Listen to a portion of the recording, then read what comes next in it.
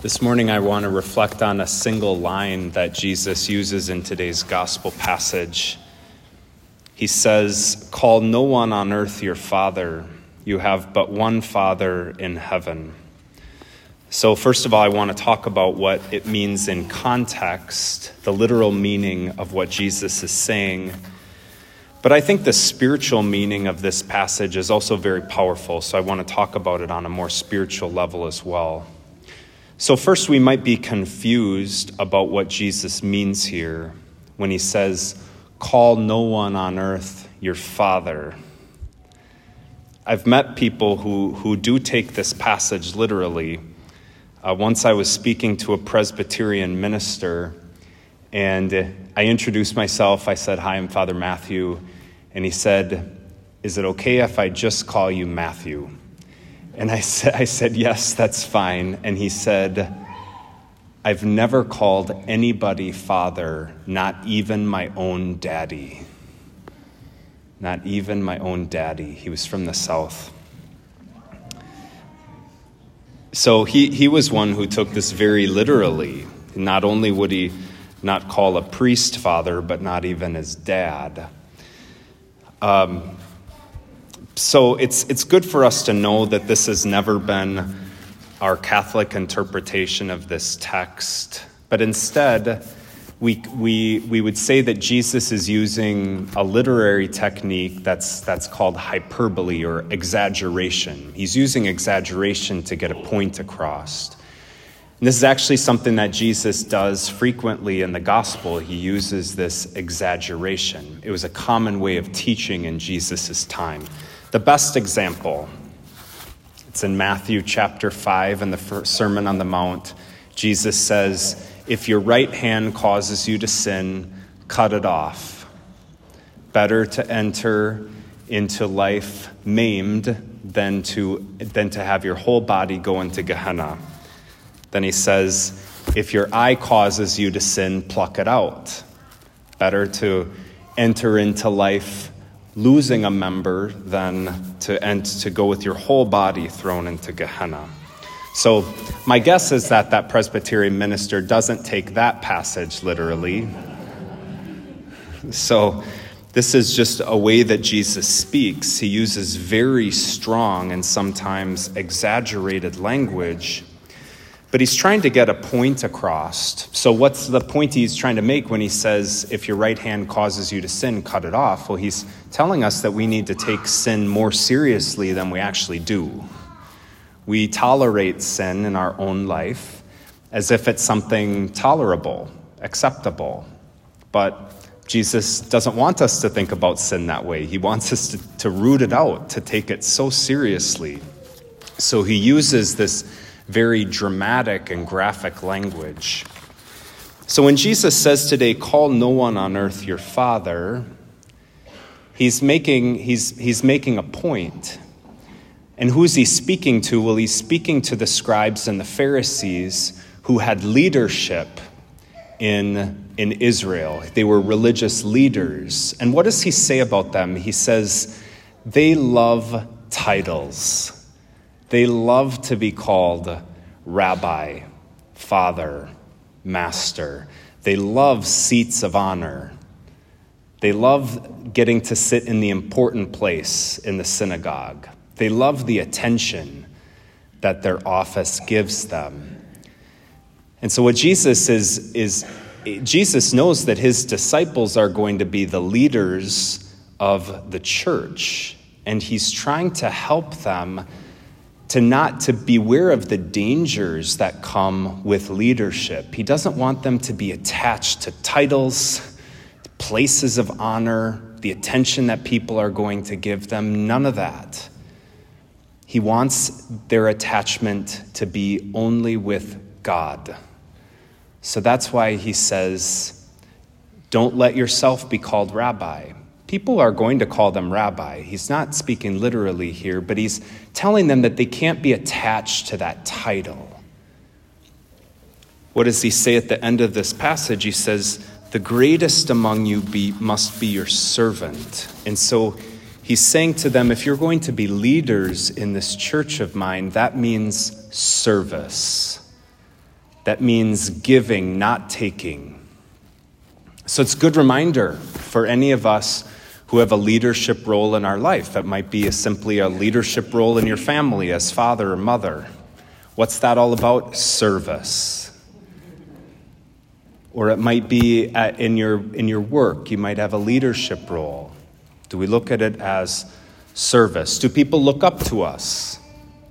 Well, then we're called to service, not to be attached to our position or our role.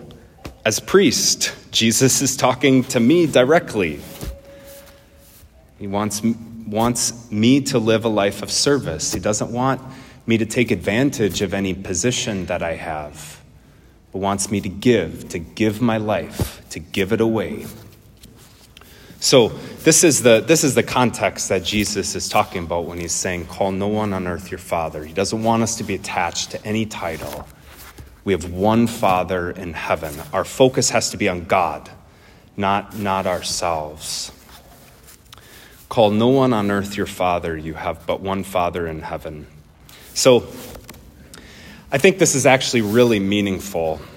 You have but one Father in heaven. And couldn't help but think of a story from the life of St. Francis of Assisi. Now, I've been thinking about St. Francis a lot. I just spent a week with him. Some of you know that I just made my annual retreat, and I did so in Assisi in Italy, where St. Francis and St. Clare were from. So I spent a lot of time. I was so blessed to spend a lot of time at the tomb of Francis and the tomb of St. Clare. And one really cool moment was when I got to visit a place that I hadn't visited before. It's a place that they're doing excavations near the old cathedral. And something very important happened there in the life of St. Francis, and I couldn't help but think of this event in Francis's life when I read these words, call no one on earth your father, you have but one Father in heaven, because it has to do with Francis's father, his earthly father. Francis's father was named Pietro. He's a very successful person, wealthy person. He was a textile merchant.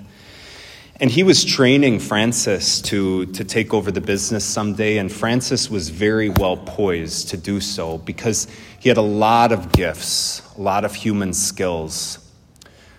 Francis would travel with his father around Europe, and he was really good with people. He had a very outgoing, attractive personality, Francis did. People loved to be around him. He was the life of the party back in Assisi. He would use his money, actually, to increase his popularity by picking up the tab when they would have dinner, by buying the drinks when they were partying.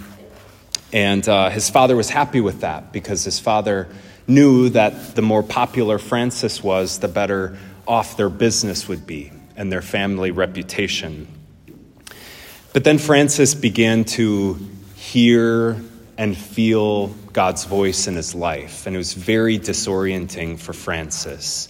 He had his life set out ahead of him. He knew what he was going to do. He was going to inherit his father's business. He knew he was going to be good at it. But then he began to feel that God was actually wanting something different for his life. Francis began to experience a repulsion towards his old life. He gave up partying. He gave up his friends. He started to want to spend time in solitude and in silence. So he would camp out in these churches around Assisi, many of which were falling into disrepair. So it's at one of those churches where famously the image of Jesus towards which Francis was praying spoke to him and said, Francis, rebuild my church, which is falling into disrepair. Francis took it literally. He began rebuilding that church and other churches around Assisi, using his dad's money to do so. So instead of now spending his money on his friends, which made him more popular, he was now spending money on rocks, building up these churches that were falling into disrepair. He was spending his money on food and clothing for the poor people that he would meet, especially for the poor in the leper colony right outside of Assisi. And his father didn't understand this a bit, nor did anybody in town. What's happened to Francis? He used to be so fun, and he's not fun anymore. He spends time alone. He spends time praying. He spends time with the poor. What's he doing in those churches? People thought that he had a mental illness. His father became very worried about what was going to happen when he had to hand over the business to Francis. How is this man with a mental illness what's he going to do to this business that I've built up? So very painfully, his father decided to legally disown him so that the business would remain intact, and it would go not to Francis, but to their other son, Angelo. In order to get that legally taken care of, though, they had to get the bishop's permission, just because of the way the legal system and the church were intertwined. So this is the famous event in Francis's life, where Francis and his father have this confrontation in front of the bishop. His father brings him there because he's going to officially disown him. But Francis beats him to the punch. He strips off all his clothes, sets them in front of his father, and he says, "I'm no longer the son of Pietro. I'm the son of our heavenly Father." And that was the beginning of his new life. So that's what I was thinking of when Jesus says this, "Call no one on earth your father. You have one Father in heaven." What Francis did, obviously, was a very dramatic act, and maybe not one that we're called to do ourselves. It's also important for us to see that Francis wasn't renouncing his relationship with his father. He was renouncing the expectation that his father had on his life. He was renouncing the wealth, the business, the future that he was supposed to have, worldly success. And he renounced all of that in favor of the future that God had for him, because he believed that God had something different in mind, something better. This is so important for all of us to learn this spiritual lesson, that we're not defined by our last name. We're not defined by the wealth of our family or the poverty of our family. We're not defined by how well put together our family is or how broken our family is. None of that defines us. We're not defined by our skills. We're not defined by our talents. We're only defined by one thing, and that's our one God, our one Father who's in heaven, who created us, who knows us, who defines us, calls us by name. What Francis did is he began to live for God instead of to live for the expectations that his parents had, the expectations that his community had, the expectations that even his own skill set had, the things that he was good at. Francis had to realize that he actually owed his life to God and to no one else. And so because he believed that God was his heavenly Father, he was able to do something very difficult, which was to give up the old life and to embrace a new life. And that was a life of poverty for Francis. But man, was it a fruitful life. Within a year, he had a couple followers. Within 3 years, he had dozens. Within 5 years, hundreds. Within 7 or 8 years, thousands of men who did something similar, gave up their wealth, their future, to embrace a life of poverty and the gospel. It's the birth of the Franciscan order. So Francis obviously lived this way, this gospel in a very particular way, but we're called to live it too. To know that we have a Father in heaven who has a special claim on us. Nobody else has a claim on us except God our Father. It's to him that we owe our whole life. Everything that we have, everything that we are, we received it from him. So this is the vantage point of faith that the saints direct us to, that Jesus directs us to today in our gospel. Let's ask the Lord today to help us to live this way, putting away the expectations of everybody else. And let's ask the Lord to give us the grace to live as we truly are sons and daughters of our Heavenly Father.